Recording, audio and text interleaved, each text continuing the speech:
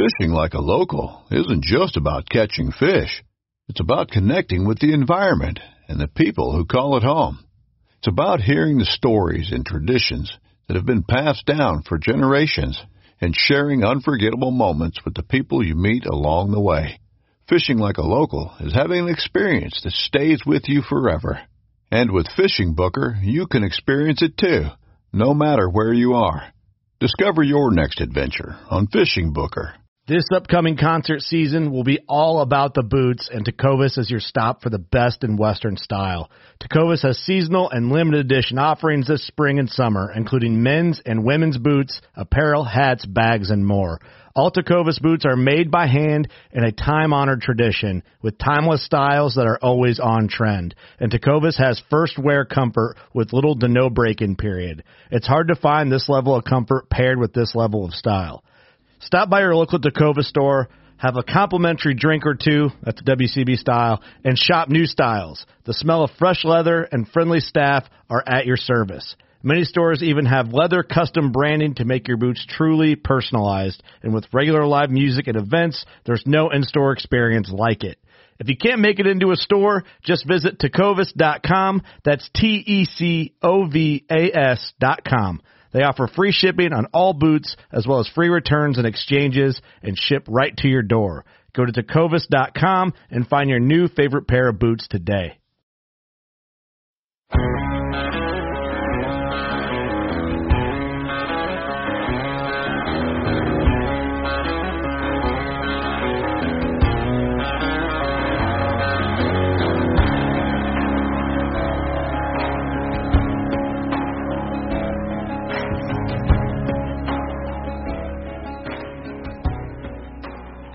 Hey everybody, welcome back. We're starting this week's episode off with a little bit of information about the Packer Max line of Cultipackers.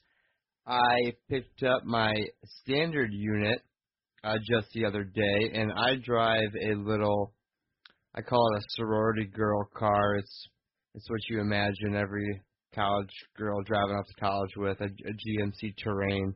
So I didn't think I was going to be able to fit it in there, but went and picked it up, had to undo one bolt, and that thing popped apart and fit right in the back of my Terrain in two pieces. So was super impressed with how light it is. But once I got it home, I got it back together, I realized it's actually a lot beefier than I thought. I thought the standard unit might have been just a little lightweight, and really, I'm not even going to put a dent in that thing with the way I use it. So pretty impressed that the plastic is a very hard resin, and that's for the drum, and the metal itself a lot thicker than I thought and beefier than I thought it would be, like I said. So I just want to let you guys know about that. We do get a discount for anybody who listens to the podcast. Just mention the Habitat podcast when you talk to Lincoln. That'll be 10% off, and that is at packermax.com, or look Lincoln Roan up on Facebook and give him a call. Time to get those plots in, guys, and make sure if you can afford to use the Cultipacker. It really made a difference. The last couple of years I've been using one compared to the years before. So I would have to recommend you check them out. Now, this episode, we are diving into something a little bit different. We are talking with a friend of mine I met one time a long time ago, Jim Strader.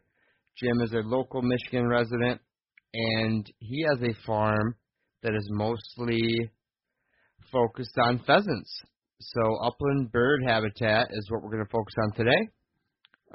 It's a great discussion. I talked with him for another hour or so after we hung up, just BSing back and forth about wildlife in Michigan, and I learned a ton. This is something I don't know very much about. I'm not afraid to admit that. And I learned a ton about CRP, upland birds, and also how deer can take advantage of a habitat like that, and how your farm can be set up for both deer and upland birds to reside on. So without any further ado, let's get right into it. And this is Jim Strader, everybody. Welcome to the show, sir. Well, thank you. Thank you for having me. Appreciate it. You bet. My first one. First podcast ever? Yes, sir. Yeah. All right. Well, that's awesome. I've only done a couple, so I'm not very far out of you. you're a pro then. So. Well, no, I appreciate you making time and coming on here. We're going to do something a little bit different tonight, which I'm pretty excited about. We're going to talk about upland bird habitat, pheasant habitat, etc., which is something we haven't dove into yet on the show. And you're the guy who I know who knows the most about it. So I figured I'd reach out to you and see what you got to say. But before we get into that, we kind of like to start off with finding out who you are and where you're from, and just give us a good background, family, occupation, whatever you want, just so we can kind of, paint a picture, as I always say. So. Yep. Well, my name's Jim Strader, and I live in Olivet. And I was born in the big city of Flint, back in a long time ago, back in '68. So been around a few years. But my dad bought a farm down in Olivet when I was 5 in 1973, and it was 262 acres. Okay.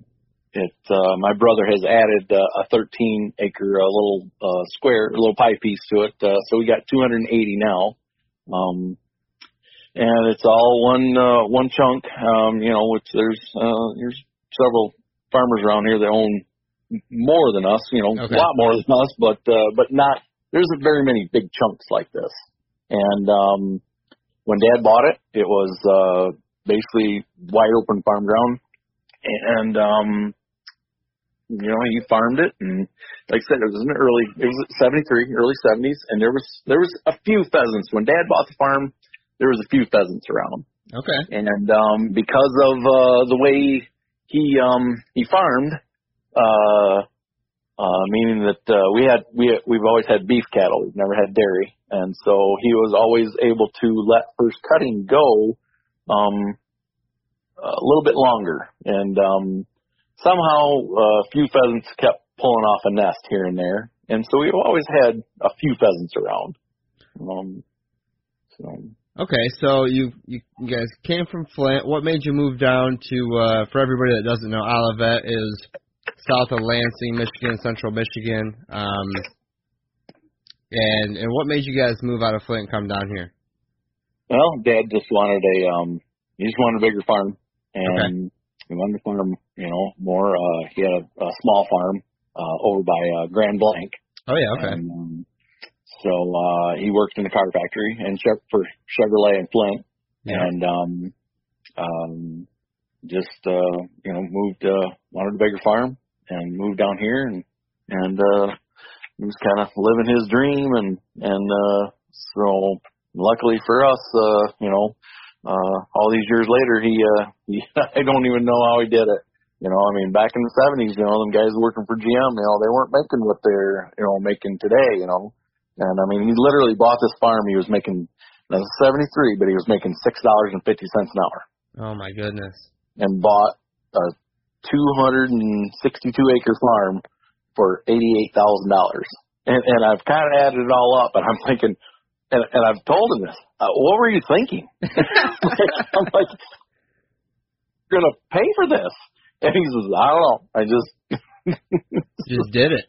Just did it, and and there was some money in farming, and he did okay, and like I said, he worked at GM, to support the farm, and good thing he did. There was certainly quite a few lean years in there. Oh, I'm sure, yeah. But and you guys farmed mostly cattle, you said? It was a beef operation, and so we raised a lot of hay out here, and there's 110 acres of permanent pasture. And then the rest is pretty much, was open, wide open farm ground. Okay. And so that, and farmed it from the road to all the way to the neighbor's woods. There's probably only about 10 acres of woods on this whole farm. Is there really? Still today? Yeah. Even today, there's there's a little bit more because of the trees and shrubs we've planted, but not a lot more. Probably only about maybe 20, 25 acres of woods and brush on this whole farm. So, but in 2001 is when soybeans and corn. Anybody that's a farmer would tell you soybeans were $3 and corn was $1.25. And my brother and my dad were farming. I went to work for the Lansing Board of Water and Light, and so I was a welder up there, and I had better things to do with my money than so to have a farm. So I bought a house and kind of moved off the farm. But my dad and my brother, they were trying to farm, and my brother, he's like, I can't keep doing this. So in 2001 is when we signed the whole farm except for the 110 acres. So about 150 some acres into the Conservation Reserve Program. And, CRP. So, yeah, good old CRP. And we planted about 15,000 trees and shrubs that first year. Holy cow. Rode that tree planter from daylight to dark for 2 days. So you guys had to plant them then? There's no assistance in planting? Nope. They cost shared the trees, and then they told us what we could plant, and then I made up a plan. Laura Larson was the girl that was up at the ag office then, and I had been involved with Pheasants Forever. Actually, I'm one of the founding members for Pheasants Forever here in Eaton County. And so I had a pretty good idea on what I wanted things to look like, because I knew however we built I built it for the pheasants, but I knew the deer would come. Okay. And so I wanted it to be the best that it could be for my birds, and then the deer would just adapt to it, which they've done awesome. Yeah, well, we're going to have to get into that at some point. I mean, you guys knocked down some straight-up Michigan studs out there. I'm curious to know how you knew what you were doing when you're making it into the CRP, or you said, you're one of the founders of Pheasants Forever in Eaton County. How'd you get started in that? How'd you know what you were looking for, what you wanted your farm to look like? Like who taught you that, or how'd you get into knowing all that? Well, I'd hunted out west a couple of times, okay, and I'd seen, huge CRP fields out there. And, unfortunately I wasn't working with square miles, but, 280 acres, with 150 some, and the CRP, that was, it was a lot for Michigan. So, I just knew that, the pheasants need a lot of nesting, a lot of as much unbroken, habitat as possible. And what I mean by that is the largest fields, unbroken, no paths mowed in them, just a bigger field, the biggest chunks of grassland you can make. And what that does is makes it difficult for the coons and the possums and skunks to hunt and find a nest. Okay. And because a lot of people blame the decline of the pheasants on coyotes. Actually, studies done by Delta Waterfowl. I couldn't think of Delta Waterfowl has done some studies where they've actually had areas that where there's a high coyote population and a very high pheasant population, because the coyotes were eating the skunks and the possums and the coons. Okay. And a coyote is a great fawn killer. When it comes to your deer herd, you don't want a coyote. But on the other hand, if you had a lot of pheasants, a coyote could be your friend. It's a double-edged sword. Wow. I don't hear that very much. Yeah.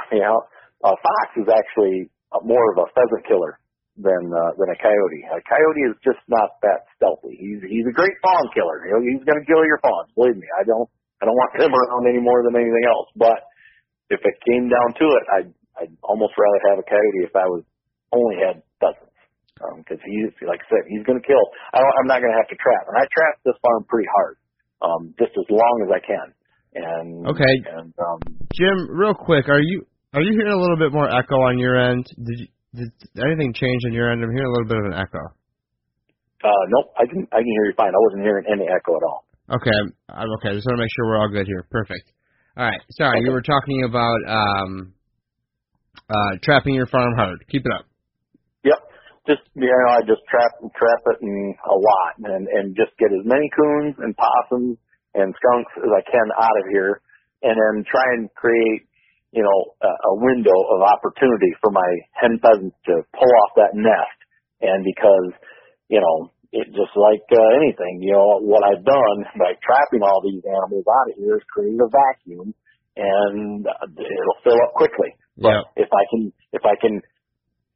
make that void about 30 to 45 days through my nesting season and get these chicks, which my brother, I haven't been around the farm much this last few weeks, but my brother has told me that he has seen a couple of broods out here, and one hen appears that she's got about 9 with her, and another hen looks like she's got about a dozen.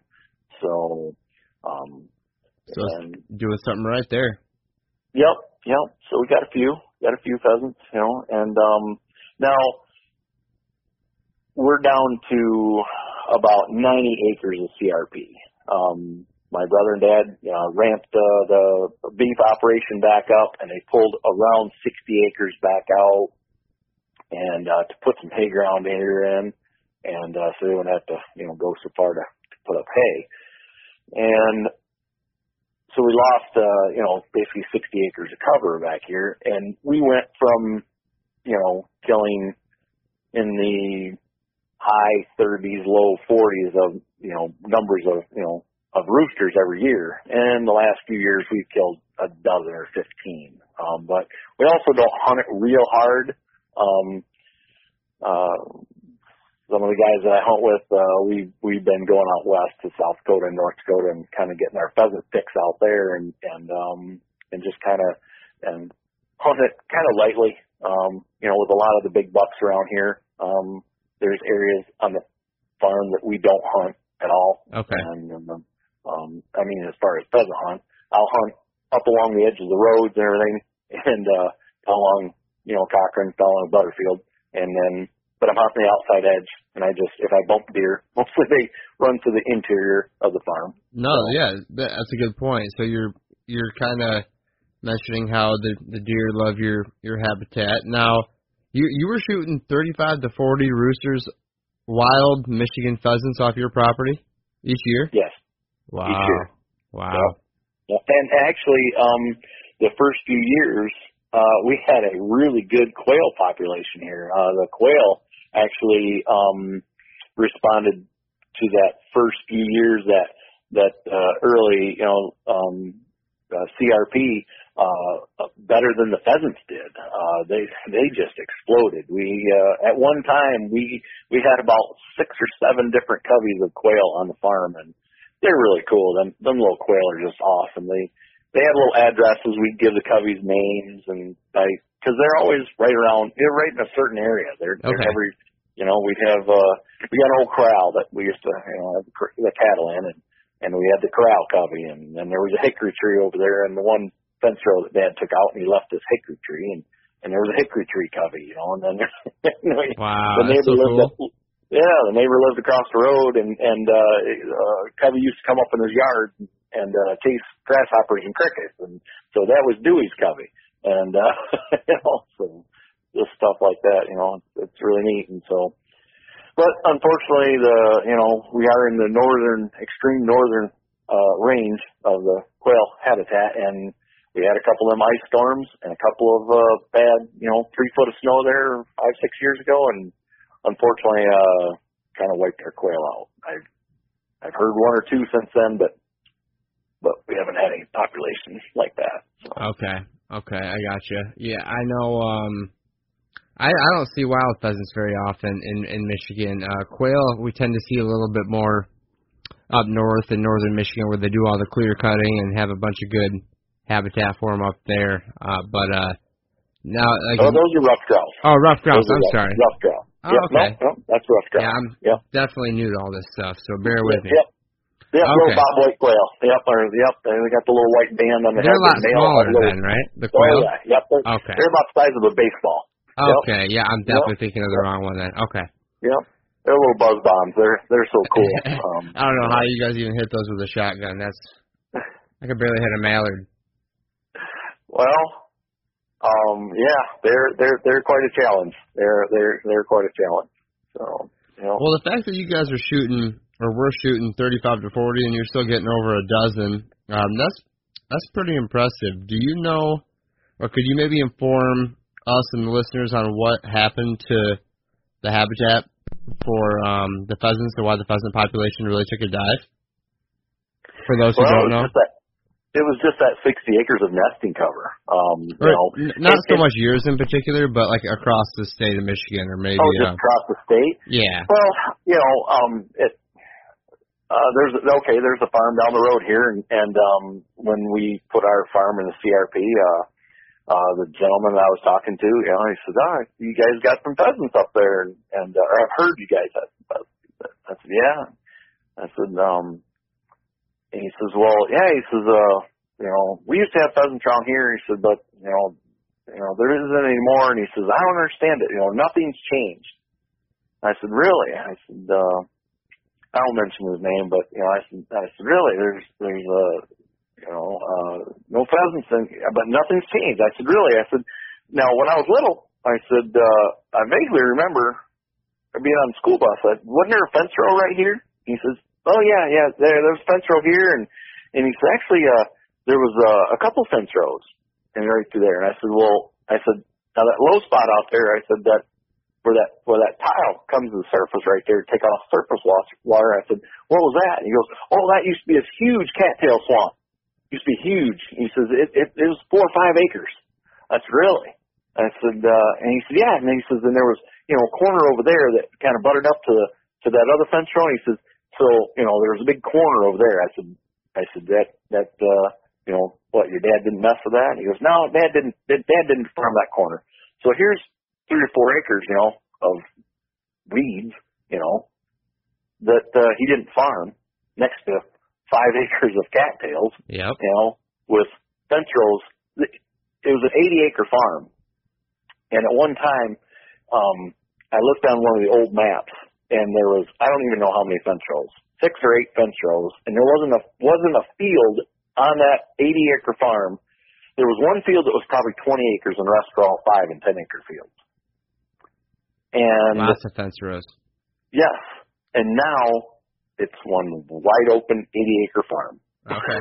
So you went from having all this habitat, and guys back in the day, because when even up in the school, guys, my dad coon hunted. We coon hunted here. We had dogs, we had hounds, and guys trapped. And so they kept the coons and the possums and stuff like that in check, and or at least trimmed down.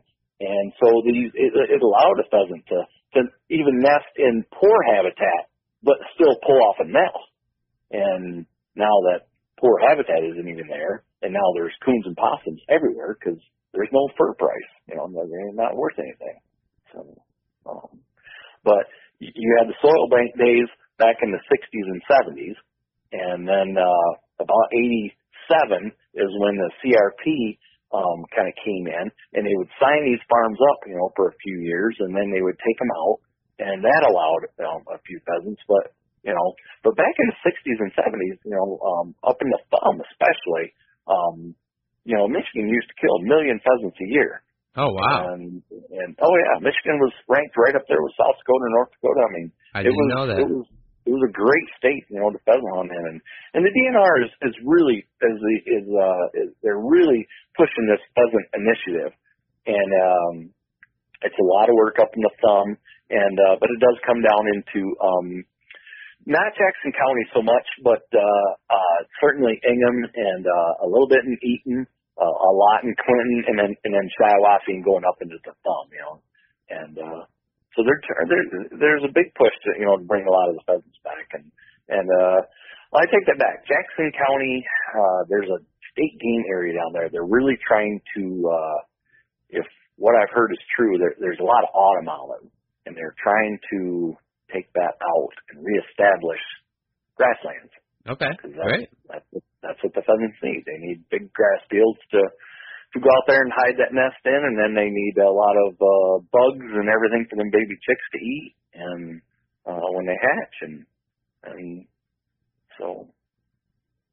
Okay, now I'm gonna jump around a little bit here. When you're talking like pheasant habitat, what exactly is pheasant habitat? And maybe, we talk a lot about whitetail habitat on the show here, but I'd be interested to hear what the difference is and maybe what defines upland bird habitat or pheasant habitat, and maybe some of the things they have in common and whatnot. Pheasant habitat is just open grass fields. They're an open grassland bird. It's the pheasants are the best thing we've ever imported from China. A lot of people don't know that they're non-native species. But like I said, they are the best thing we've ever imported from China. And in the right habitat with the right spring and everything, the hatching success can be awesome. I mean, they'll hatch. The largest brood I've ever seen here on the farm was she had 17 with her. Wow. Unbelievable. And that was back in the day when we were actually farming pretty hard before the CRP even. So like I said, we would wait until quite late to put up first cutting, because Dad always wanted quantity versus quality, because they're going to eat that they're going to eat that old rank hay before they eat a snowball. So. And what do you mean when you say first cutting, for those who might not know? Well, hay fields, you get generally 3, sometimes 4 cuttings a year. So with a lot of the new alfalfa and stuff like that, you're cutting a lot earlier, whereas back in the soil bank days, and even back when, like I said, when the gentleman down the road here had a farm, that was all chopped up, and he had a hay field. Well, it was mostly grass, so they would wait until the grass was quite tall and mature. Well, that would be quite late into the spring. Well, generally by then, the pheasant, she'd already hatched her nest, and the chicks were mobile enough to get out away from, a cutter bar. And there was no hay bine back then. I mean, the disc bine my brother's got it'd suck a hen right up off her nest now and kill her. And whereas at least a cutter bar then might just kind of go over. I mean, I'm sure they probably still killed some, but generally by then though they were done nesting. So okay, so the pheasants will nest in a big old hay field as well, and then if you let the hay get tall enough or wait long enough to when the nesting is done before you harvest, you do a lot more for the pheasant than if you cut early, where you could possibly kill them or disrupt the nest. Yeah. Okay, gotcha. They do make flushing bars. They'll have a bar welded out in front of the hay bine, disc bine, and then they'll have a chain, so it kind of moves the grass and stuff. It'll flush the hen. That's what they call it, a flushing bar. Okay. It'll flush her off the nest. So at least you don't kill her. You might run over the nest, but at least you don't kill her. And then she can go and they'll re-nest. They'll try and pull off a nest, 2 or 3 times if they can. Okay. And then finally they'll give up if they don't pull one off successfully. Wow. Okay. And what is the difference between, I want to get back to how it relates to deer habitat, but what's the difference between like a nesting cover and a winter cover you mentioned before, and are there any other types of cover that one would be concerned about? Your nesting cover is going to be more of a, you want to walk out into a nesting cover field and look down and be able to see a little bit of dirt. And amongst all the weeds and stuff, and you don't want it too thick. And what that does is you get down on your hands and knees and look around, and you want to be able to see, down around those plants and weeds and stuff. And that open dirt down there is going to allow that baby, pheasant to run around in there and catch bugs. And whereas if it's too thick and you've just got a mat of grass, when you're born and you're only 2.5 inches tall, 3 inches, it's kind of hard to get around in there. True. And they just can't get around. They can't follow their mom. Which honestly, that's part of the problem with this farm here. We burn, but we really need to work the soil up, and that's probably one of the things that we're going to do some major habitat renovation this next spring on this farm. Okay. And, now, winter cover would be more of what some of the deer guys are familiar with is switchgrass, and we have 18 acres of switchgrass on this farm. Very nice. And and there's 3 6-acre fields, and the reason that there's that is because, like I was telling you, I set it up for pheasants and I knew the deer would come. But so this farm's on a 3-year rotation to burn, and I can burn off one field and still leave 2 standing to give my birds a place to go. But nesting cover is a good heavy thick field of switchgrass, and it can be cattails. Actually, cattails are the best winter cover for pheasants. But this farm, like I was saying, there's no cattails here. there's hardly any swamps. Right. Nesting cover. Yeah. It's pretty cool that they'll use cattails. I never thought they even used cattails. I obviously don't know very much about this subject, but it's I thought maybe that would be too wet or stuff like that. But I guess if it's along the edge, it's still dry yet, right? Well, in the winter is when they'll use the cattails. So everything freezes over, and then they can still go in there, and they'll get down in the cattails, and there's it's a good thermal winter cover, and it's actually as good or better than switchgrass. And one of my neighbors over here, he actually does have still a really good size cattail swamp on his farm, and then there is a CRP another farm that another guy owns just down the road from it, and you'll see the birds that they'll spend the nights over there in this cattail swamp, and then they'll fly back across the road into this guy's CRP, and he's got this food plot over here, so they're eating corn over here and then spending the night over there in them cattails, and so his pheasants are pretty happy. Wow, and you guys see them flying in the mornings when they're coming back? Yeah, yep. Generally what they'll do is they'll feed in the morning, and then they'll go to loafing cover, which when we planted a lot of these trees and shrubs, we planted them in fence row type habitat. And that's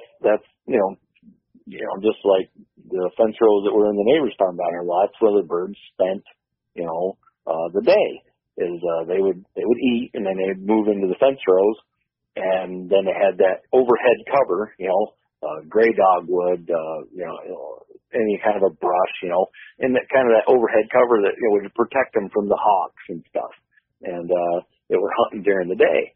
And then in the evening, they'll go back out to feed, and then they'll fly to wherever they're going to spend the night, the cattail, swamp in the winter, or in the summer and fall, they'll roost in a nesting cover field, a hay field. Okay, so there's nesting cover, there's loafing cover, and there's winter cover. Yep, pretty much. Yep. All right.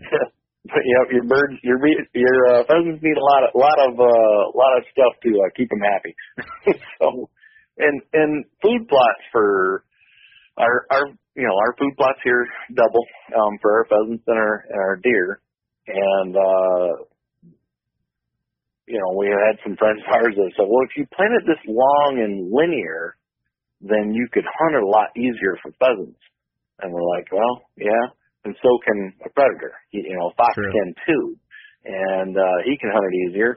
And then our deer would target. They would probably do more damage. If it was like that. So plus the way the farm was laid out when my brother was farming. So we have big square as food plots, and so I know that may not be ideal for deer, but they're still there. So, but a big, a couple acres of corn staying in one spot, so you get your pheasants coming in there and eating, and they'll compete for food. The rooster and the hen will compete for food, and and he's going to win. You know, you're talking he's 4 or 5 pound rooster, and she's a 2 pound hen, and he has spurs and she doesn't.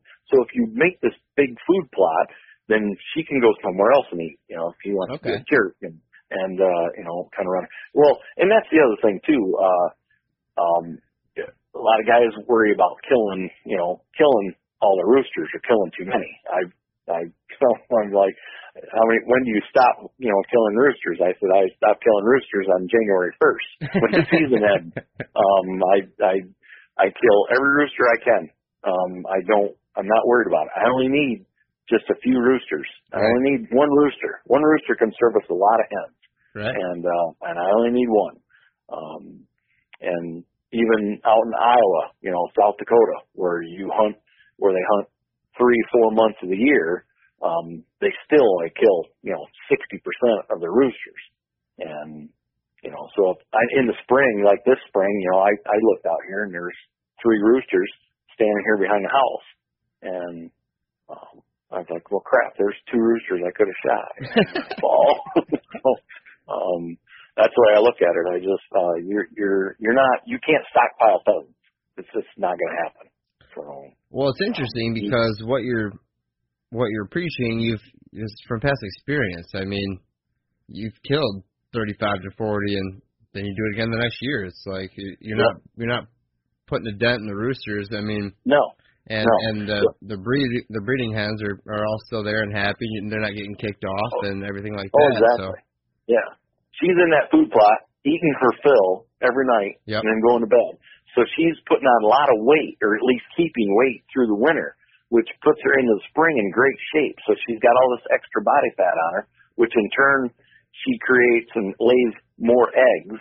And, and she's not, so she doesn't have to move around much. She's everything she needs is right here.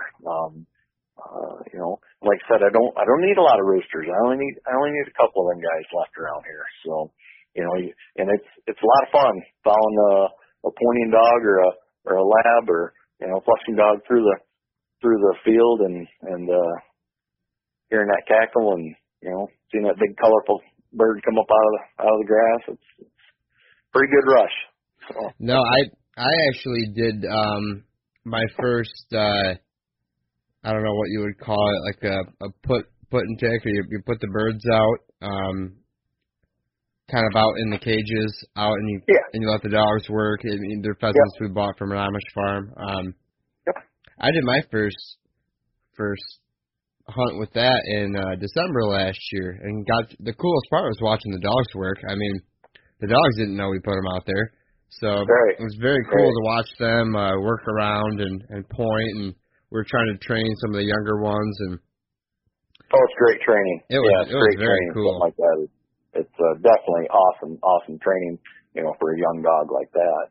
And we allow guys with young dogs. I got a couple friends. It's like we'll let some friends and stuff come and run young dogs here. We don't like my lab. I don't go out and run her out there, and you don't educate them birds, and birds will get wily. Oh, really? They're smart. It's like anything else, huh? Yeah, they'll run. Them pheasants definitely like to run, so they're made for it. So, but okay, very nice. I'm learning a ton here. Now, when we're talking about cover, that I believe winter cover was what your deer will use as well. Is that strictly switchgrass, or it sounds like food plots double for the pheasants as well? What on your farm is working for both deer and pheasants? I'd have to say the switchgrass. Okay. Yeah, the switchgrass is definitely it's definitely holding deer.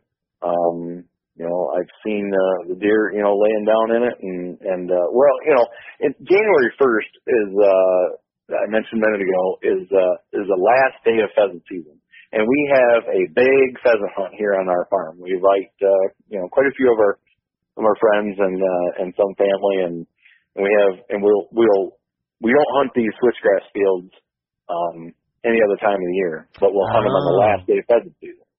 And, muzzleloader season's over, deer season's pretty much over, yep, there might be a late doe season or something. Yep. So, we're not really worried about, jumping bucks at that time. And we'll go in and we'll hunt these pheasant, these switchgrass fields, and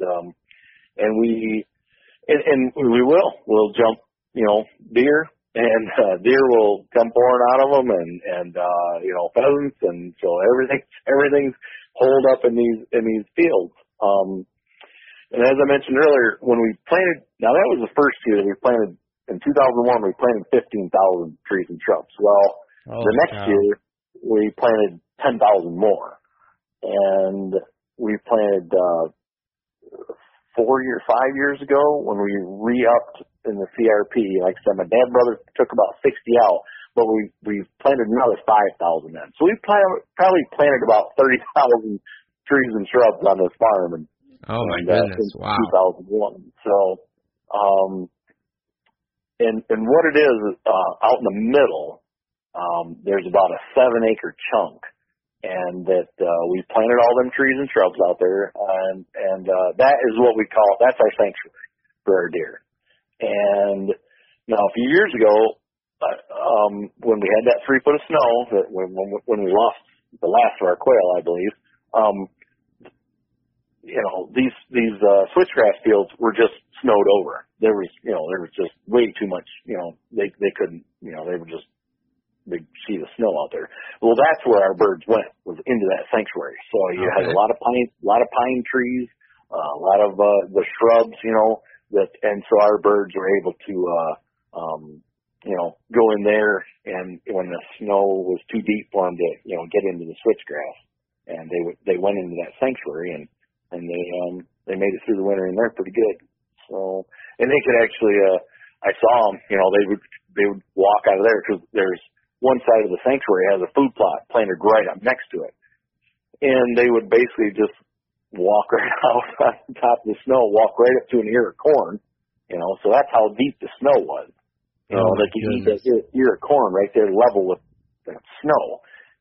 But, like I said, there was corn right there. So they still got, a good food source and pretty good cover. So our birds came through the winter in really good shape. So we're obviously happy about that. And, So yeah, I mean, it seems like there's a lot that overlaps. Corn, food plots, thickets, and switchgrass. I mean, all of that is awesome for deer, and it sounds like your pheasants are just as happy out there.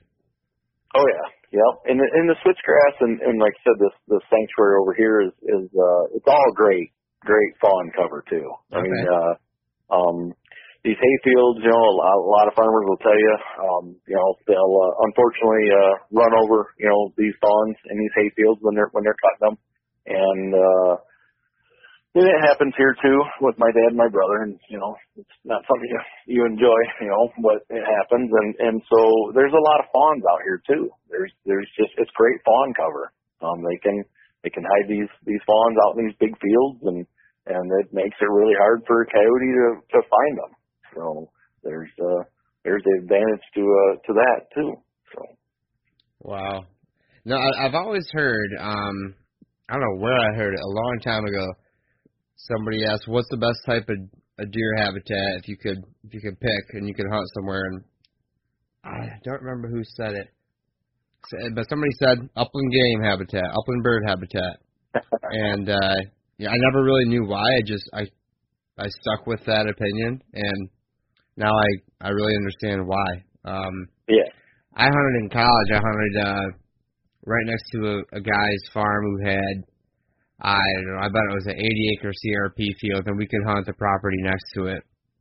And we, shimmy up these trees and get way up there, and, I mean, all you could see during the rut was just bucks running around in that stuff. And all you could see was the wreck, because the grass was so tall, but there were deer everywhere out there in the middle of the day. I mean, it didn't matter. They were just such good cover. Oh, yeah. It's great cover for deer.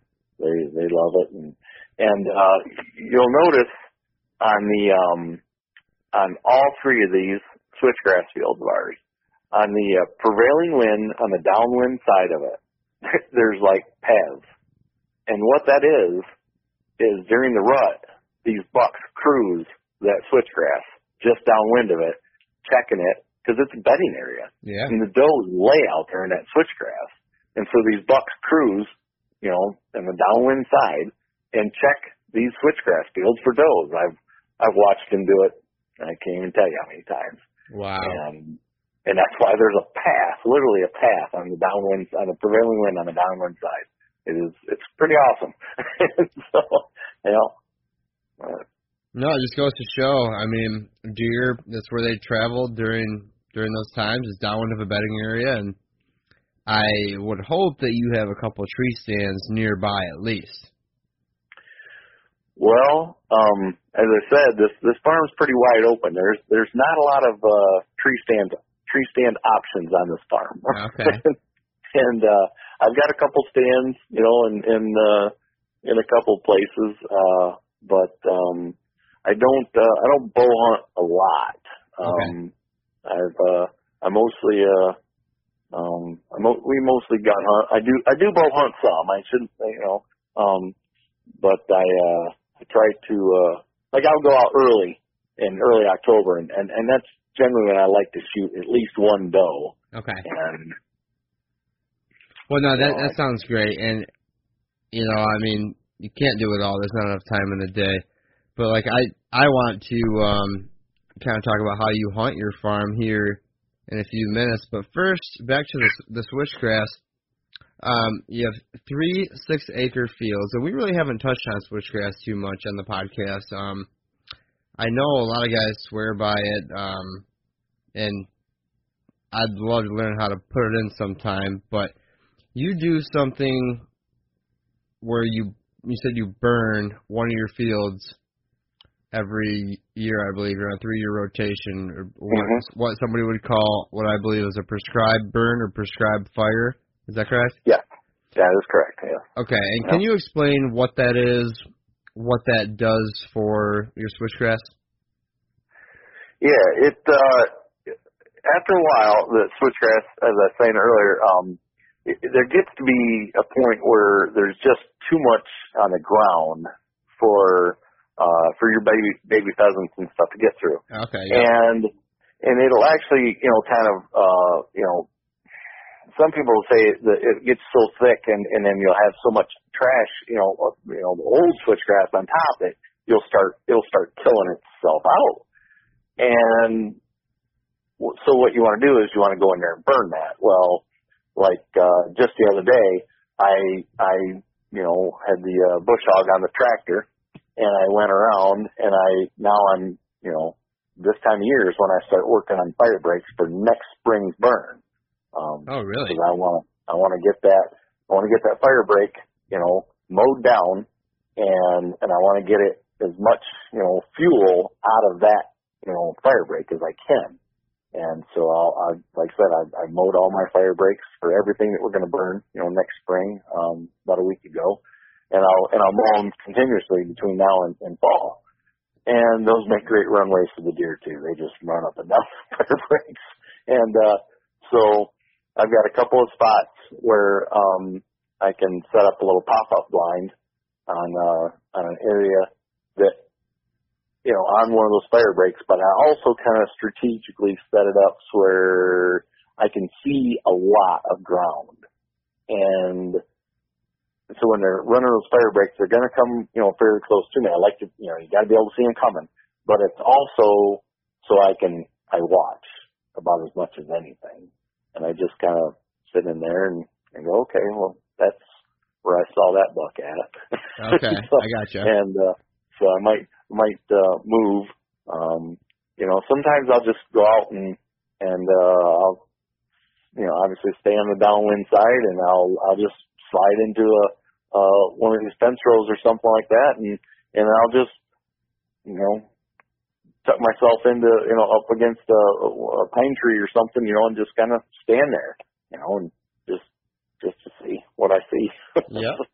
And that fire break, that the purpose for that is when you do burn in the spring, your fire doesn't get out of control, or if it goes and you're not, it'll burn up to that edge, right? So you cut all the fuel, you cut all the dead grass, which you refer to as fuel, and then you let so you go all the way around the field then, and make fire break all the way around?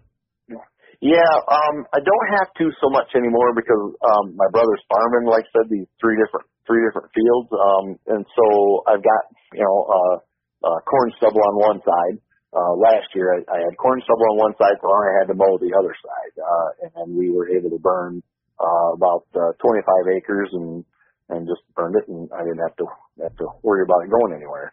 Wow! And you've always got to pay attention to the wind and stuff, and well, the switchgrass, now when you get into that, there's a big field of it, the 6-acre field right behind my house. There's a big hill, is what I meant to say. There's a big hill there, and you get when you burn this stuff, you'll start out with a calm day, and then it'll just create its own wind, and really? that heat going up, and it's pretty exciting sometimes watching that stuff burn. I'm a pyro, so I love to watch this stuff burn. No, I'm with it. I always played with fireworks as a kid, so I don't know what that means, but yeah, I'm a pyro too, I guess. I burned down a barn when I was a kid, so. Oh wow! Oh, we need to hear that story. Well, I was playing fireman when I was about 10, and it was a big old hip roof barn. I mean, one of the old style barns put together with pegs and old homemade nails, and it was falling down. Dad said later, it's a good thing it probably burned down. It would have fell down eventually, done even more of a mess. But groundhogs had dug out the old, stone foundation and everything. And me and some of my friends and my brother were playing firemen, and I lit this big old fire and caught the whole barn on fire, and away it went. Oh my gosh! Wow. So got in a little bit of trouble, but like you said, Dad wasn't all that mad. Well, that explains why you're doing these 6 and 25 acre fires now. Oh yeah. And next spring, like I said, we're probably going to have one of the biggest spring burns that we've had in a long time. We're going to burn most of this farm. We're going to burn it. Wow, that's so crazy to me. I know I see the advantages for it, and maybe you can go into what are some of the advantages, but I guess first, how do you organize that? Is it just you and your brother out there, or do you have 25 people, or do you have fire department, or how does that work? Well, you can get a hold of the fire department. We have done it, and they'll help you do a controlled burn, and they'll do it as like a training exercise. Okay. And but we've got enough friends that we've invited to come over to pheasant hunt. Usually they're pretty Johnny on the spot when we say, hey, we're having a burn, we need some help. There you go. If you want a pheasant hunt here, yeah, no, I get it. Yeah.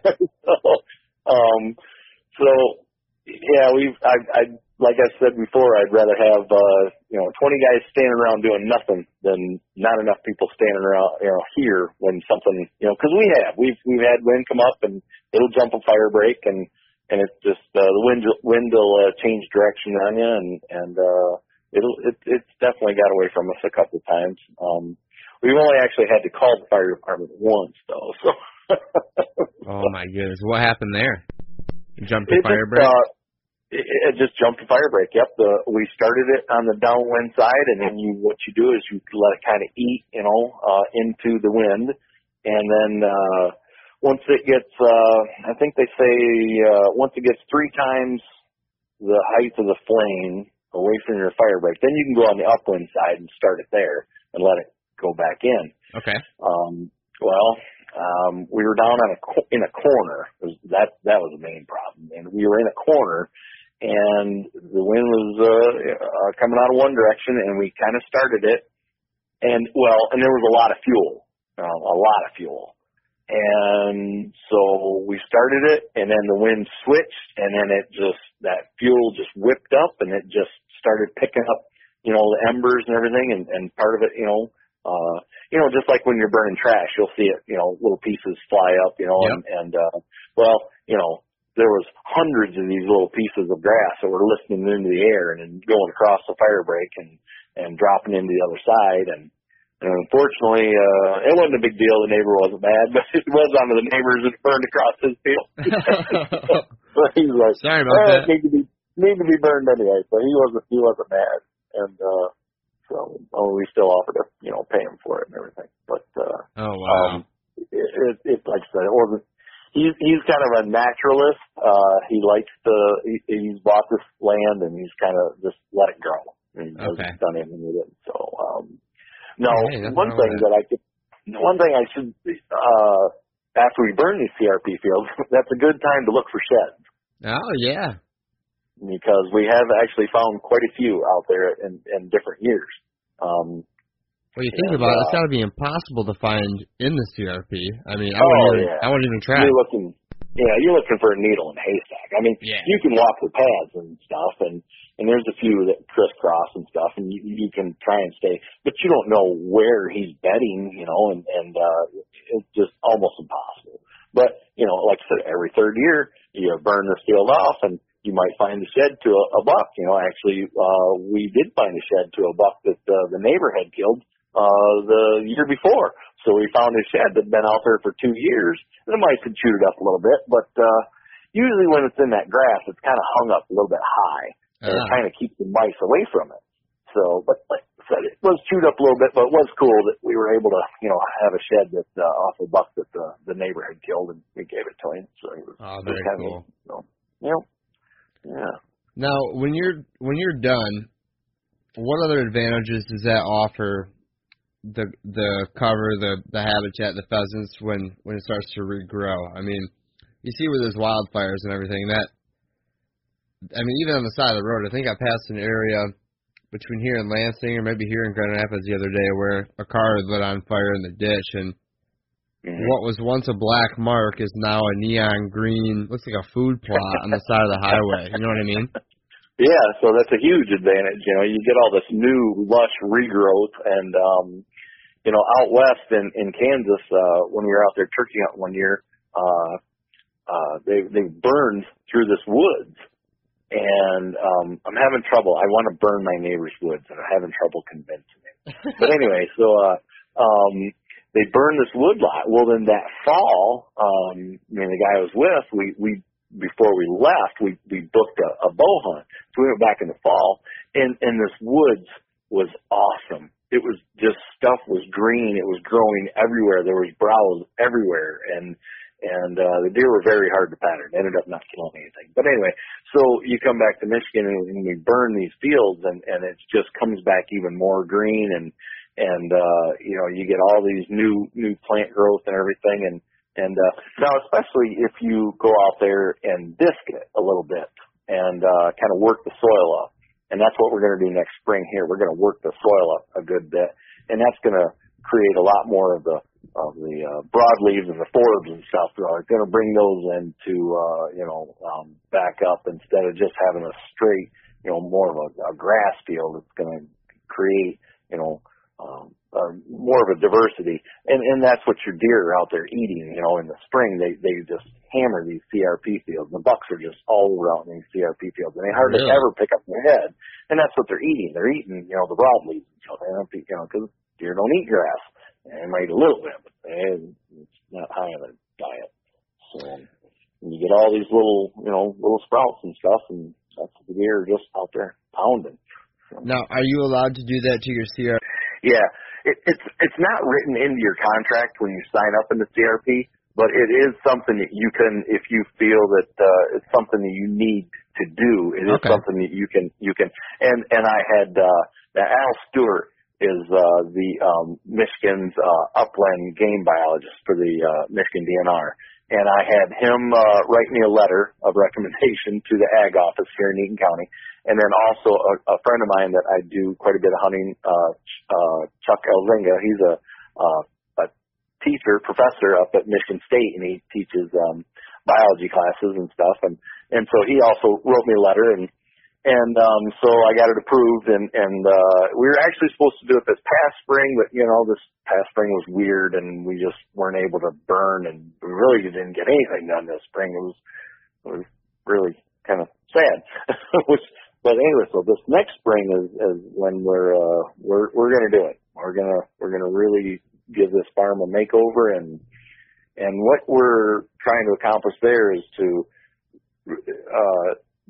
get a lot more dirt turned over and open up these fields a little bit, because there's too much grass out there in some of these fields in my nesting cover, and there's too much of a mat. And like I talked about earlier, these baby chicks can't get through there. Okay. They can't get that mat. Excuse me. And so I want to open this up and kill some of that grass back and get more dirt turned over and make it to where and then this will get more your goldenrod and a lot of your flowers you'll get to reseed, your purple coneflower, yellow coneflower, name a couple of them, and they'll reseed themselves, and you'll have a lot more stuff like that. And then the flowers obviously bring in bugs, and more bugs are more what your chicks need, and your pheasants will hopefully do better. You might kind of have a year there where you might kind of set it back a little bit, but for the greater good, you got to give up something. So yeah, and I mean, like you said, introducing all that goldenrod and forbs back into the grass, the deer are going to go nuts more now too. I mean, it's really a win-win. Yeah, yep. On one of the Facebook pages the other day, a guy was asking about whether he should spray his switchgrass with 2,4-D, and I'm like, well, why would you want to do that? That's what the deer are eating. Well, I didn't really understand it. It was more of something he was trying to put down for a visual barrier. And okay. But I'm like, okay, yeah, I get it. But by the time you're really going to use it for a visual barrier, the weeds that you were going to kill, they'll be really not something deer want to eat anyway. So I don't like to spray a lot of 2,4-D, because a lot of the stuff that stuff kills is the stuff your deer eats. So, now, 2,4-D, is that a broadleaf herbicide? It's a broadleaf killer, yeah. Okay. It's a broadleaf. It'll kill your dandelions and everything. Now, don't get me wrong. I spray it on my lawn, Yeah, but deer, I mean, no, I get what you're saying, though. I mean, a lot of people see these weeds and they think, they're ruining my food plot and this and that. And really, I mean, deer like variety, and those are some of the higher protein level items. And, I mean, they're naturally growing. And, I mean, not all of them are desirable. So, I mean, I can kind of see how somebody would get under that impression. But at the same time, if you just have a grown-up food plot where you got everything you want to plant in there, but you also have some random stuff growing, I mean, deer are okay with that. They don't need it to look like a fairway, Right. No. That little ragweed that's shooting up, that's 2 or 3 inches out of the ground, that's 32% protein. Wow.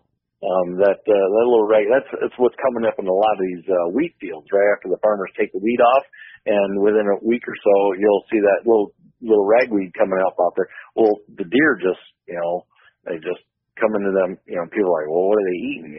Waste grain? No, they're out there eating that little ragweed.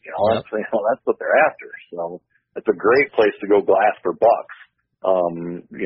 Like I said, within 10 to 14 days after a farmer takes out the wheat, them wheat stubble fields are where you want to go and glass, because that's where the big boys are going to be hanging out. Oh man, well, I didn't know that either. Jeez, no, that's all awesome information, and I'm trying to think if there's anything else I wanted to cover on the burn. Did I miss anything besides I'm just too scared to try one? I really am. If I wasn't such a pyro, I'd be scared too. But I just love to see stuff burn. So the biggest thing is just get your fire breaks in order. And now our Eaton County Pheasants Forever has water packs that that are available. You just gotta sign them out, and I don't know about Jackson County, or I'm pretty sure Clinton County does. But a lot of guys have sprayers for the back of their quad to spray food plots. A lot of guys have those. That works really good. If you use the wand on that, and you can put out a lot of fire with just a little bit of 25 gallons of water in that. Oh, good tip, Jim. You'd be really surprised. Luckily for us, my brother, running the farm here too, he's got a big, I don't want that sprayer. It's 100-gallon sprayer or something, and so we just run running a separate hose off the pump for that, and so. But if everything goes well, you really shouldn't need to do that. You really. But just in case you do, you always want to have enough water there to make sure if something does happen to get away from you. So, I think that should cover the burns. Make good fire breaks and a lot of water and a lot of help. Okay. And don't be in a great big hurry. I usually tell people, hey, plan on being here all day. Yeah. Because we're gonna burn these fields, and we're gonna and also one other thing about letting it, now if you want a good hot burn, you let it eat into the wind all the way across the field. If you want a really good hot burn, if you just want to get it done, you can go on the upwind side, and once you get your back burned a little bit, away from your fire break, like I said, about 2 or 3 times, I think they say, the height of the flame, and then just go up the upwind side, and it'll be out in a few minutes. I mean, okay. You can burn field in no time. So, and the first time is a little bit freaky. I get it. I've helped a lot of people burn their first ones, and now I just see pictures on Facebook, them guys that burn. Oh yeah, oh good, he's doing it by himself now. I have to help him. Well, I'm very happy to know that you are possibly out for rent on a first time burn. I know you're not. Yeah, you're not too far from my property where you're at, but that's very cool of you to help out. I don't know if you saw the recent QDMA article. I believe it was maybe yesterday about what they call bow range burning, where they do a little 30 by 30 burn like next to your tree stand.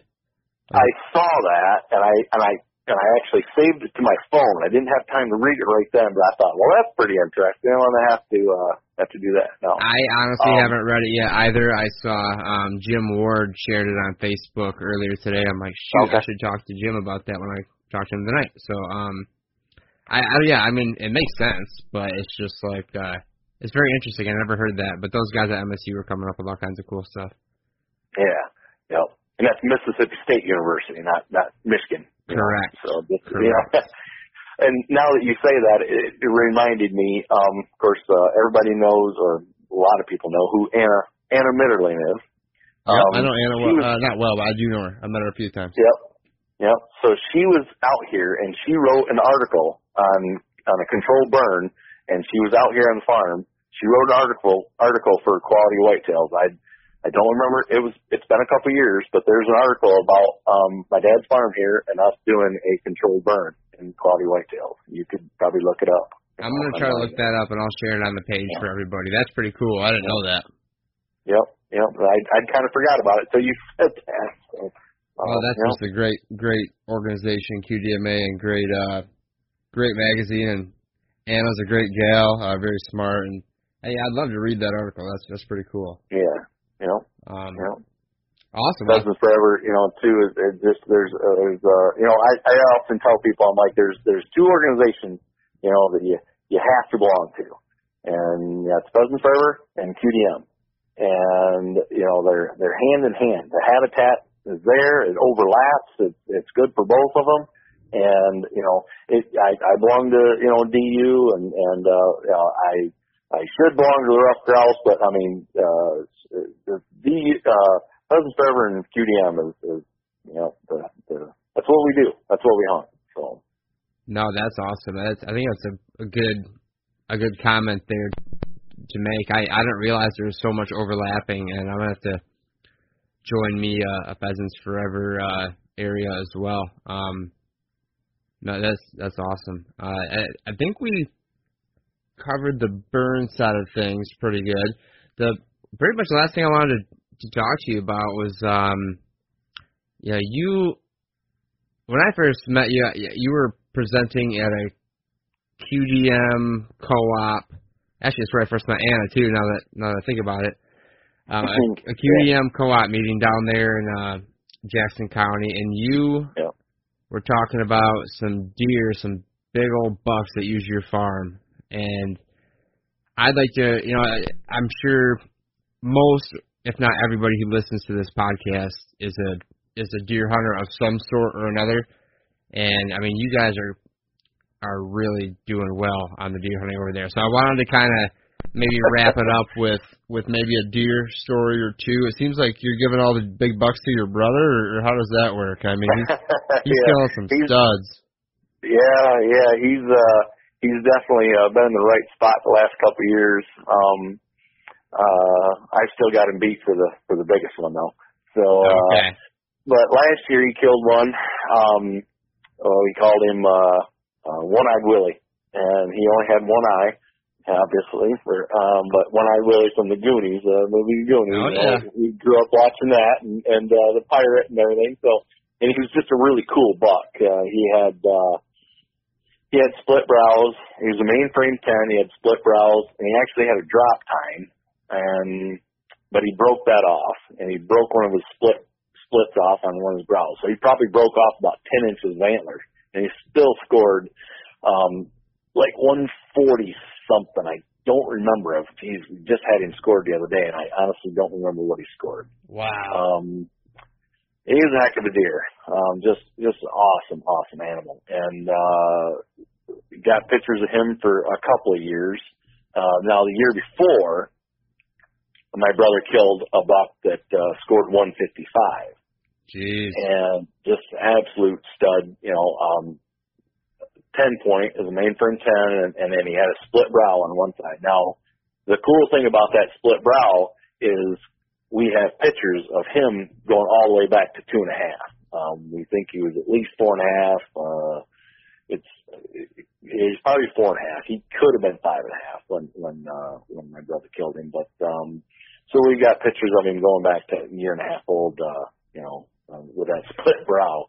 It was just, and he was an 8 point then. I should point that out too. He didn't have G4s at all.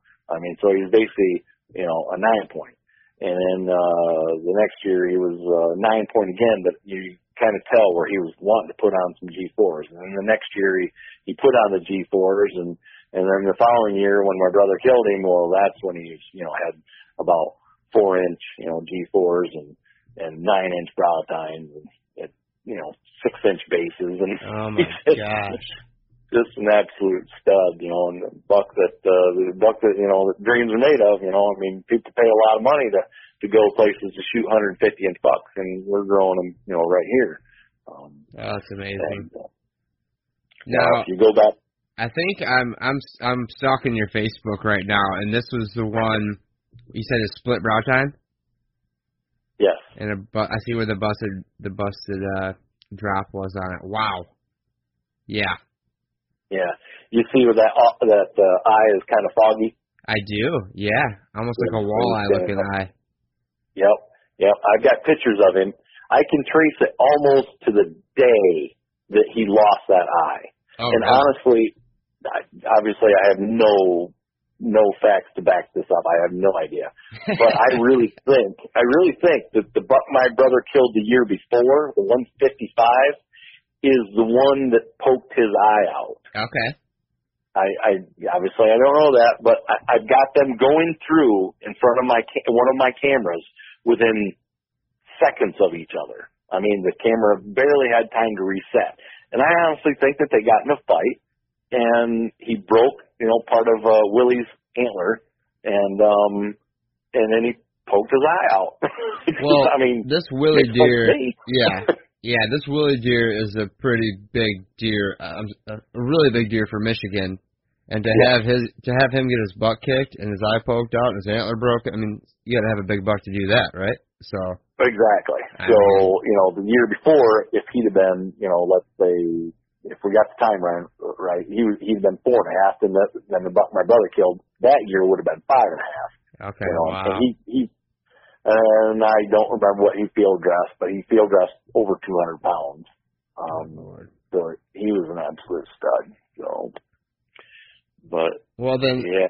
The next one and possibly the last one, unless you want to keep telling your stories, I want to hear about your big boy. This is probably where I first maybe saw you on Facebook or something when maybe this picture was floating around. You killed a real hammer out there. How long ago was that? It was 2009. Okay. 2009. And a buck that we didn't really have a name for him or anything, but we knew that he was out here. I'd seen him for several years. 2 years before I killed him, I saw him come onto the farm opening morning, and I put my dad in a stand very close to where I saw him go into one of these switchgrass fields. And I told my dad, I said, "You stay there." And it was just a stand, though. There wasn't a box blind or anything, and so it was cold and windy. And long story short, my dad gets down and goes back to the house. And then right at dark, this buck comes walking out. And I'm like, are you gonna shoot? What's going on?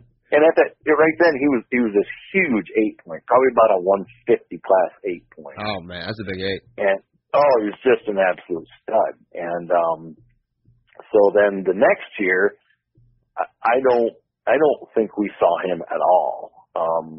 Maybe a couple of sightings. I don't think I got any picture of him, but in 2009 in the spring, I filmed him right out the back of my house. He was walking up across the field here. And so I went out and videoed him in June, and then I never saw him again until the 16th of November, when I killed him. But he ended up scoring 173. Oh my goodness! And he was mainframe 10 with split brows, and then a kicker off his G2. So he had 13. Which side G2 was that kicker on? On his right side. All right, this one's not. Wait, no, this isn't a 170. Man, you got some nice bucks down here.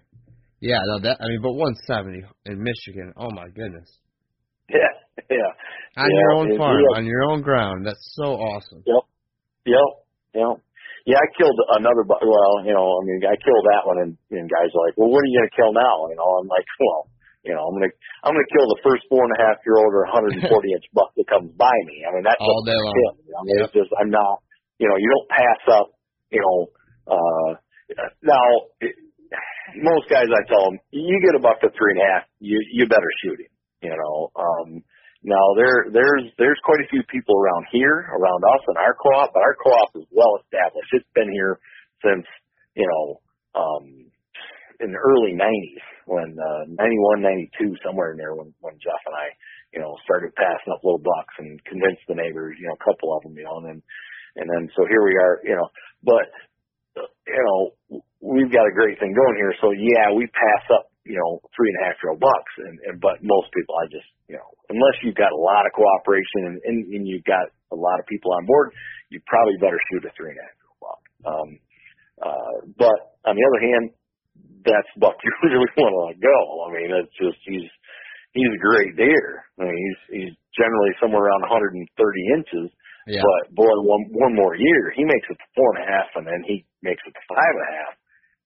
Now you're talking 150, 160, and he's just an absolute stud. But I've got the first 2.5-year-old buck I killed in '95 down here mounted on my wall. It's 125-inch 8-point. And that's a nice 2-year-old. Oh, exactly. It was a stud. 2.5-year-old buck. It was the first one. When we started passing them up in '91. And I went 4 years, and I'd killed bucks every year up until then. And, then I went a few years, and then I killed that one, and still just super proud of that buck. I mean, just 2.5-year-old, it was awesome. He's a great deer. But, now I'd still let my wife or kids shoot that deer, but I personally wouldn't. But that's what I'm looking for. I'm looking for a 4.5-year-old deer or 140 or better. And I killed an 8-point there just 5 years ago now, I think. It was a nice buck. That's what he was. He was 4.5 years old, and he was 137 or something like that, 136 or something. I mean, an 8-point. So. You have some pretty high standards, and I admire that. I'm not to that stage in my life yet. I'd like to be someday, hopefully, but with your co-op around you, that that helps a lot. Well, exactly. I mean, like I said, there's a lot of neighbors around here, and a lot of these neighbors have the same caliber of bucks that I've got on their walls. right. They've got the 2.5 on their wall. They've got the 3.5. And that's what it takes for a lot of guys. And guys like you, that's what I'm telling you. If you haven't killed a 2.5-year-old buck, then you kill a 2.5-year-old buck. Yep. If you haven't killed a 3.5-year-old buck, then you kill a 3.5-year-old buck. Your standard is what is yours. And nobody should fault you for shooting a deer. My daughter just killed her first buck 2 years ago, 3 years ago, and is a 5-point. Beautiful. And it's awesome. She was thrilled to death, and just awesome buck. On the other hand, my stepson, his first buck was 122-inch 9-point. Just happened to be the first buck that came in. Yep, I remember you telling that story at the co-op meeting. Yep. Yep. He's a lucky little guy. So, I did put a little rein on him for a couple of years, and he shot a lot of does. Well, he's your son-in-law. I mean, you have to. Oh, my stepson. Oh, I'm sorry. Okay. Yeah, no, that's fine. It's my stepson, and I didn't tell him he couldn't shoot a buck. I just said, well, now that you've already jumped for that caliber, there you go. I want you to shoot one at least a 2.5-year-old buck, and he didn't get the opportunity, and then the last year he could hunt in the youth season. I give him the green light. I'm like, shoot whatever you want, and of course now he's 19, and now he's like, nah, unless I can put it on the wall, I don't want to shoot it. But right.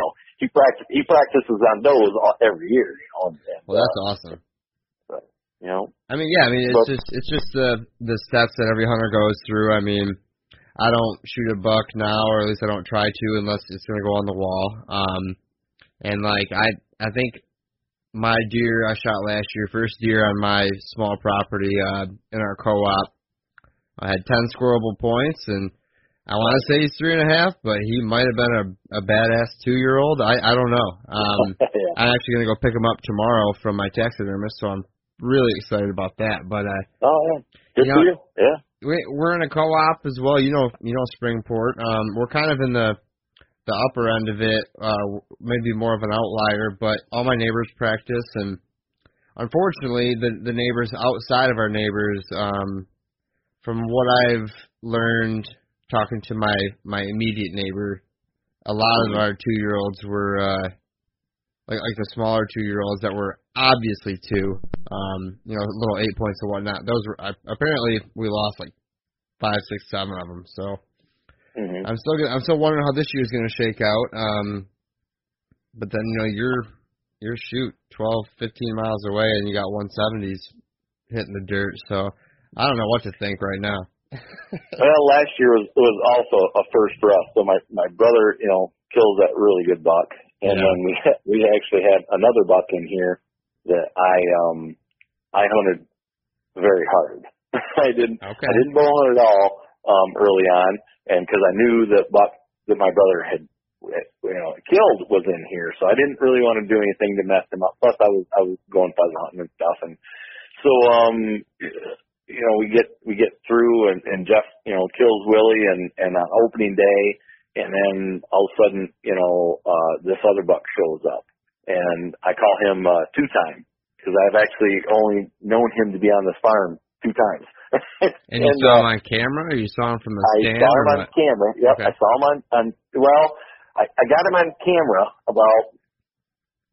Yes. My brother saw him. My brother killed Willie on opening day. On the third day of gun season, my brother's sitting in the blind with my dad and his daughters, and they're going to shoot a doe.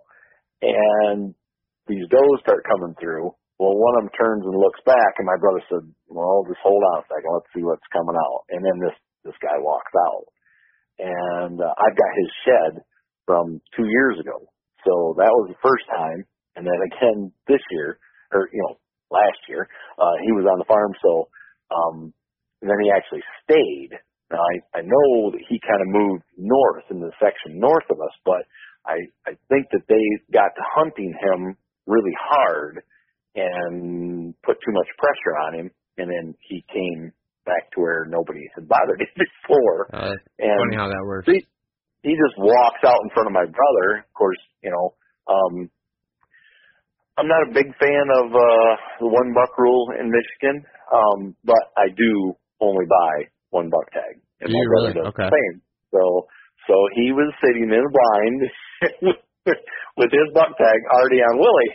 And my dad didn't have a tag.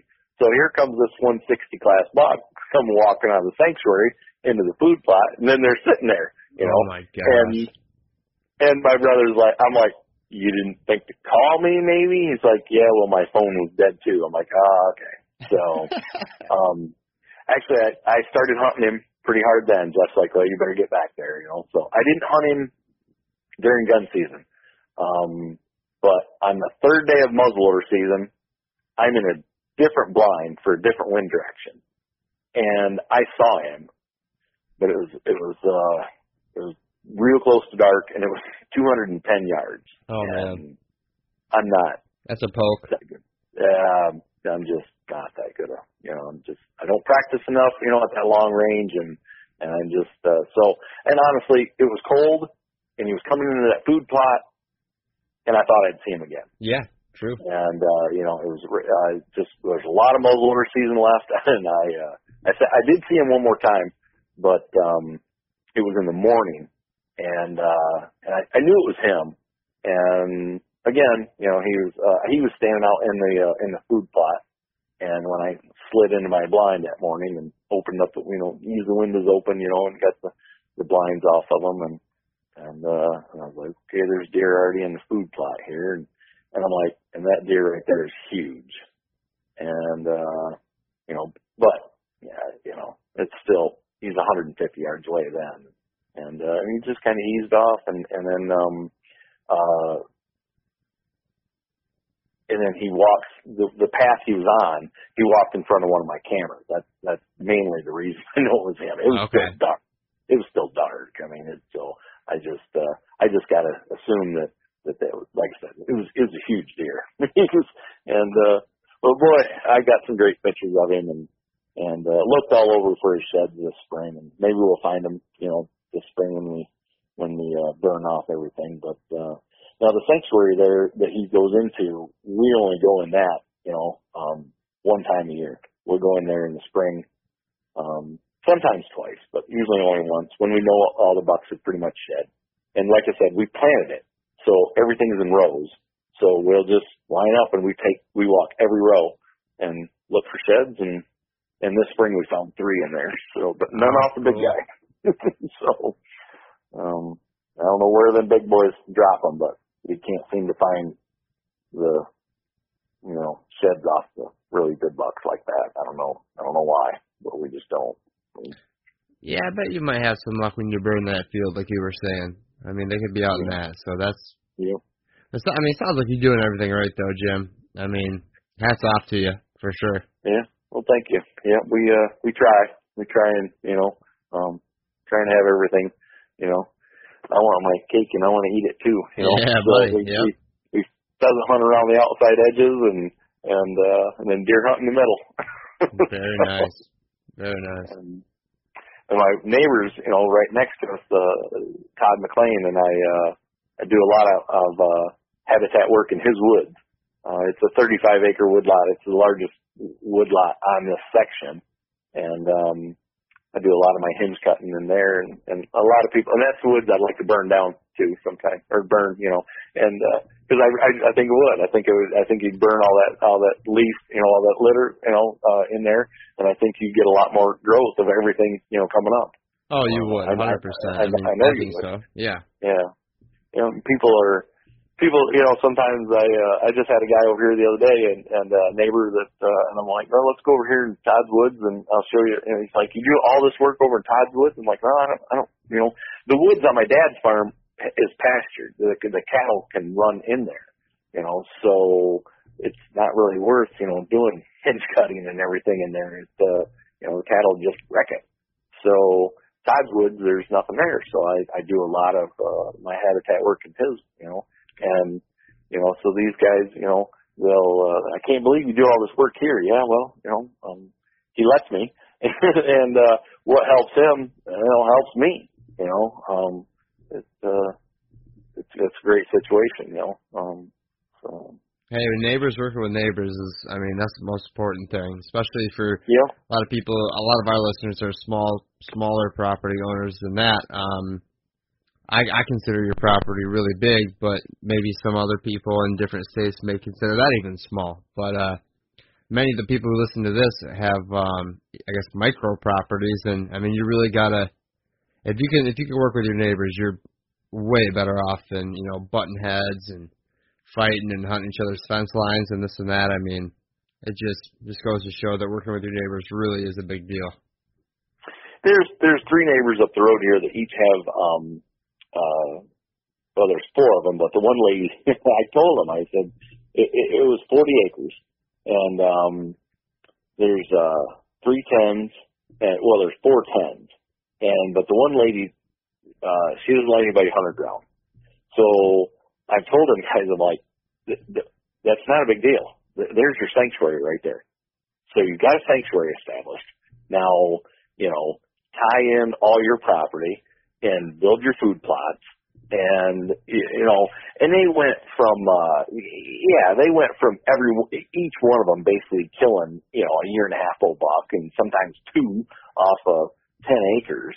And, now they'll kill, the one killed a 3.5-year-old buck, is a 135-inch buck, a couple of years ago now. But, so here's, you had 3 guys that didn't really know each other, and they finally kind of got together, and then they started working on food plots and habitat, and they got their sanctuary on this other lady's property. That's where the deer can go and not smell anybody or have anybody messing with them. And, so they build their properties up together and one of them harvests a stud buck and they're all thrilled. They don't all kill a buck anymore, but the one buck, that they did, and they'd kill a couple 2.5-year-old bucks up until then. And, each, and so then the one guy killed an absolute stud bear a couple of years ago, and it just got them all fired up even more, holy crap, we can, I'm like, I tried to tell you that 20 years ago, but it took you a few years to figure out that, because the smaller guy is the guy that can benefit the most from a co-op. Oh, for sure. He can't have everything on his property. He can't have a farm, like we're fortunate enough to have a water source, the food source, the bedding source, the sanctuary. Everything's here. There's nothing that the deer really needs to leave this farm for, although they do. There's no magic fence around this farm, that's keeping deer here. But I can do everything I can to make them want to stay here. But on 10 acres or 15 like yours, it's very difficult. You can try, but these are the guys that can benefit the most. The guy with the 80 acres, that's next to him, you do nothing but help each other out. It's just the great thing about co-ops and stuff, and people will have asked me before about our co-op, no, I don't have any written rules. If somebody happened to break a rule, then that just makes people mad, and I've gotten phone calls before. Well, so-and-so, they said they were doing it and they shot this deer and I know it ran over there and so I would generally try and be pretty diplomatic about it, and maybe run into them at the grocery store or something, rather than just call them, hey, so-and-so said you killed a buck, what you do that for? Right. And, I run into, the one neighbor especially, I said, hey, you guys get anything? He says, yeah, my brother's kid was out and, he never killed a deer before and this buck come in and we shot it and he shot it. I was like, oh, okay. I was like, cool, good for him, first buck. And he said, yeah, first buck. And, and the neighbor told me, he says, yeah, the little 7-point, he walked right by me and he run over there and he shot him. And so then I go back to the neighbor, I go, hey, it's his brother's, boys, it's his first buck, he's like, oh, all right. Yeah, like, a little different tune. It ain't the end of the world, you know. Right. Yep. You know, and you know, so stuff. You know, I mean, you know, around this farm right here, you know, we've been pretty fortunate to. I had a friend of mine that lost a stud buck in the road, just a 150 class buck, and he'd been followed, had his sheds, and then what was worse is the guy even took the deer. He said the wife hit it, and then when the husband showed up there, he was like, "Oh no, we want that deer." And so he didn't even get to keep the deer. But he kind of had the wife, you know. Like, yeah, he was kind of bummed. I'm like, "Oh man, that sucks." So the guy would at least, you know, let you have the deer, you know. And but he had the antlers, you know, for a couple of years. And fortunately for us, you know, we haven't lost anything to the road yet. Knock on wood. Yeah, you know. right. EHV kind of kicked us in the ass there a few years ago, as it did everybody. Yep. And we went from, you know, killing 10 to 15 does off this section, you know, every year to none. And last year we killed about 7 does off this farm, and this year we're going to have to kill at least that many because it's hard to believe, but we're having problems, you know, growing food plots. So, yeah, well, that's a telltale sign, yeah. If you're no management is going to take center stage this fall. Oh, there you go. So, very cool. Well, Jim, I want to be respectful of your time. I don't want to keep you too long. Is there anything else that you want to cover tonight on what we've discussed so far? I don't think so. I think we kind of talked about everything. You know, one thing I will say is my daughter's first kill was a squirrel. And in fact, two of my daughters, their first kill was a squirrel. So if you want to get your kids into hunting, don't ignore the small game. In that sense, I do a lot, like I said, I do a lot of my habitat work on my neighbors in Todswood. Well, I do a lot of work on rabbit habitat. And let me touch on that real quick. Awesome. So I work a lot on rabbit habitat, and for 2 reasons. Because Todd has 4 kids, and I have my stepson and my daughter, and we like to rabbit hunt, and we do a lot of rabbit hunting. But here's the other thing. You can't drive. There's a couple mowed paths across this farm, and you get back in there, and there's rabbits everywhere. Okay, so, but you got this coyote out there, and he's looking for supper. So, but I've got all this rabbit habitat out there. Now, I got no documentation. I got nothing to back up my theory. But here's my theory. If I can grow enough rabbits out there, this coyote is going to come across a rabbit first before he comes across my fawn. Yeah. And I mean, they multiply like rabbits, so they got to be everywhere then. Exactly. So that's a good point. That's my theory, is that I just try and create as much rabbit habitat as I can, you know, to enjoy, you know, shooting rabbits and like running the beagles and stuff, and you know, and then also to try and give my coyotes something to eat besides my fawns.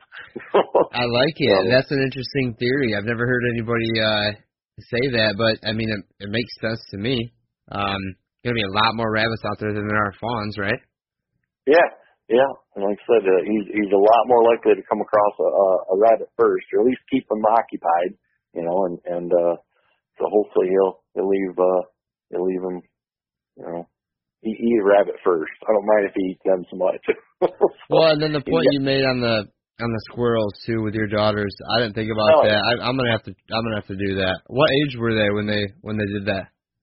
Oh, Bella was probably, my daughter now, the one that plays softball that you see on Facebook. She was probably 6, 7, and we were sitting back in the woods, and I had a Ruger 10-22, a little scope on it, and then we see this squirrel, and it's, you know, running around and climbs up this tree, and she shoots once, and she shoots again, and you know, of course, it's a squirrel. It comes around the other side of the tree again. You know, I said, well, there he is again. You know, just take a shot. You know, and so I got the little shooting sticks, and she's right there, and she shoots, and this thing falls out of the tree. You know, and I'm like, damn, she hit that squirrel. So we go down there, you know, and then there it is, you know, and so we take it home and I got it all on video. I got some great video of her, you know, with that squirrel. Very cool. And in fact, the tail off that squirrel is still down in my trophy room. That's awesome, man. That's her Pope and Young tail, because that's what she's like. Dad, how big is it? I said, man, that's a Pope and Young class tail right there. She goes, that's awesome.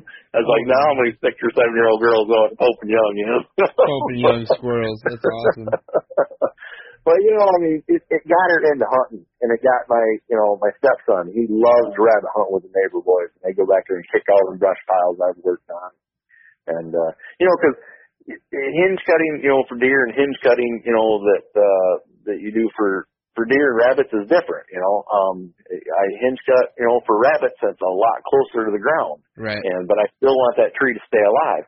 And what I do then is put pallets underneath of them to hold them up, but also to let that, you know, give a space in there for that rabbit to go in there. That's a good point. And a friend of mine, Northern Boiler contractor up there in Lansing, I went to a scrapyard there one day, and there was a whole bunch of PVC pipe off different jobs and stuff, 6 and 8 inch, you know, different lengths and sizes, and 90s and 45s, and I said, how much can I have? And he said, you can have anything out of that pile you want. So I loaded the back of my truck in my S10 full of 6 and 8 inch pieces of PVC, and I brought it home, and I put it in these on the ground there, in between these pallets and all this stuff, and then I hinge cut all these maple trees on top of it. So I got all these old tunnels and all this stuff, you know, and you know, in the last winter there, I went in there and jumped up and down on that brush pile, and 5 rabbits come out of one brush pile. Wow. And it was pretty awesome. That boys, the shooting commenced right there. It got a little dangerous. I had to chew a couple of tails on that one now. I'm like, all right, now this is getting a little dangerous. You guys can't be shooting like that. Yeah, you're up there jumping on top. Oh my gosh. It was sounded like World War I broke out there for a minute. It was crazy. And boys were shooting every direction. Like I said, it was dangerous. Oh, that's so cool though.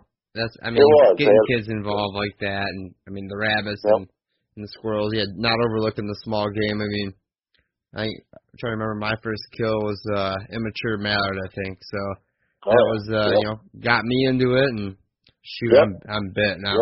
But yeah, that's a very good point. I'm glad you brought that up. Yep. Don't ignore the small game, you know, and like I said, the woods on my dad's is a little bit different scenario. You know, it's pastured but still, you know, there's a lot of edge, you know, woods and stuff, you know, that guys can, you know, just come in and, you know, sit down on the edge with a kid and, you know, a little shotgun or a little rifle, and, you know, ain't nothing better than a little bushy tail, you know. But, you know, it's something you see, you know. There's a lot of excitement there, you know. You know, it prepared my daughter to sit in the blind, you know, a couple of years later, you know, and not see so much, you know. But once we did, we're like, okay, there's some deer, you know. I'm gonna have to do that this fall. And you don't even have to do it in your really good deer hunting spot too. You can just go on state, you know, use some of our state land we have here in Michigan or in your state, and you know, take advantage of that.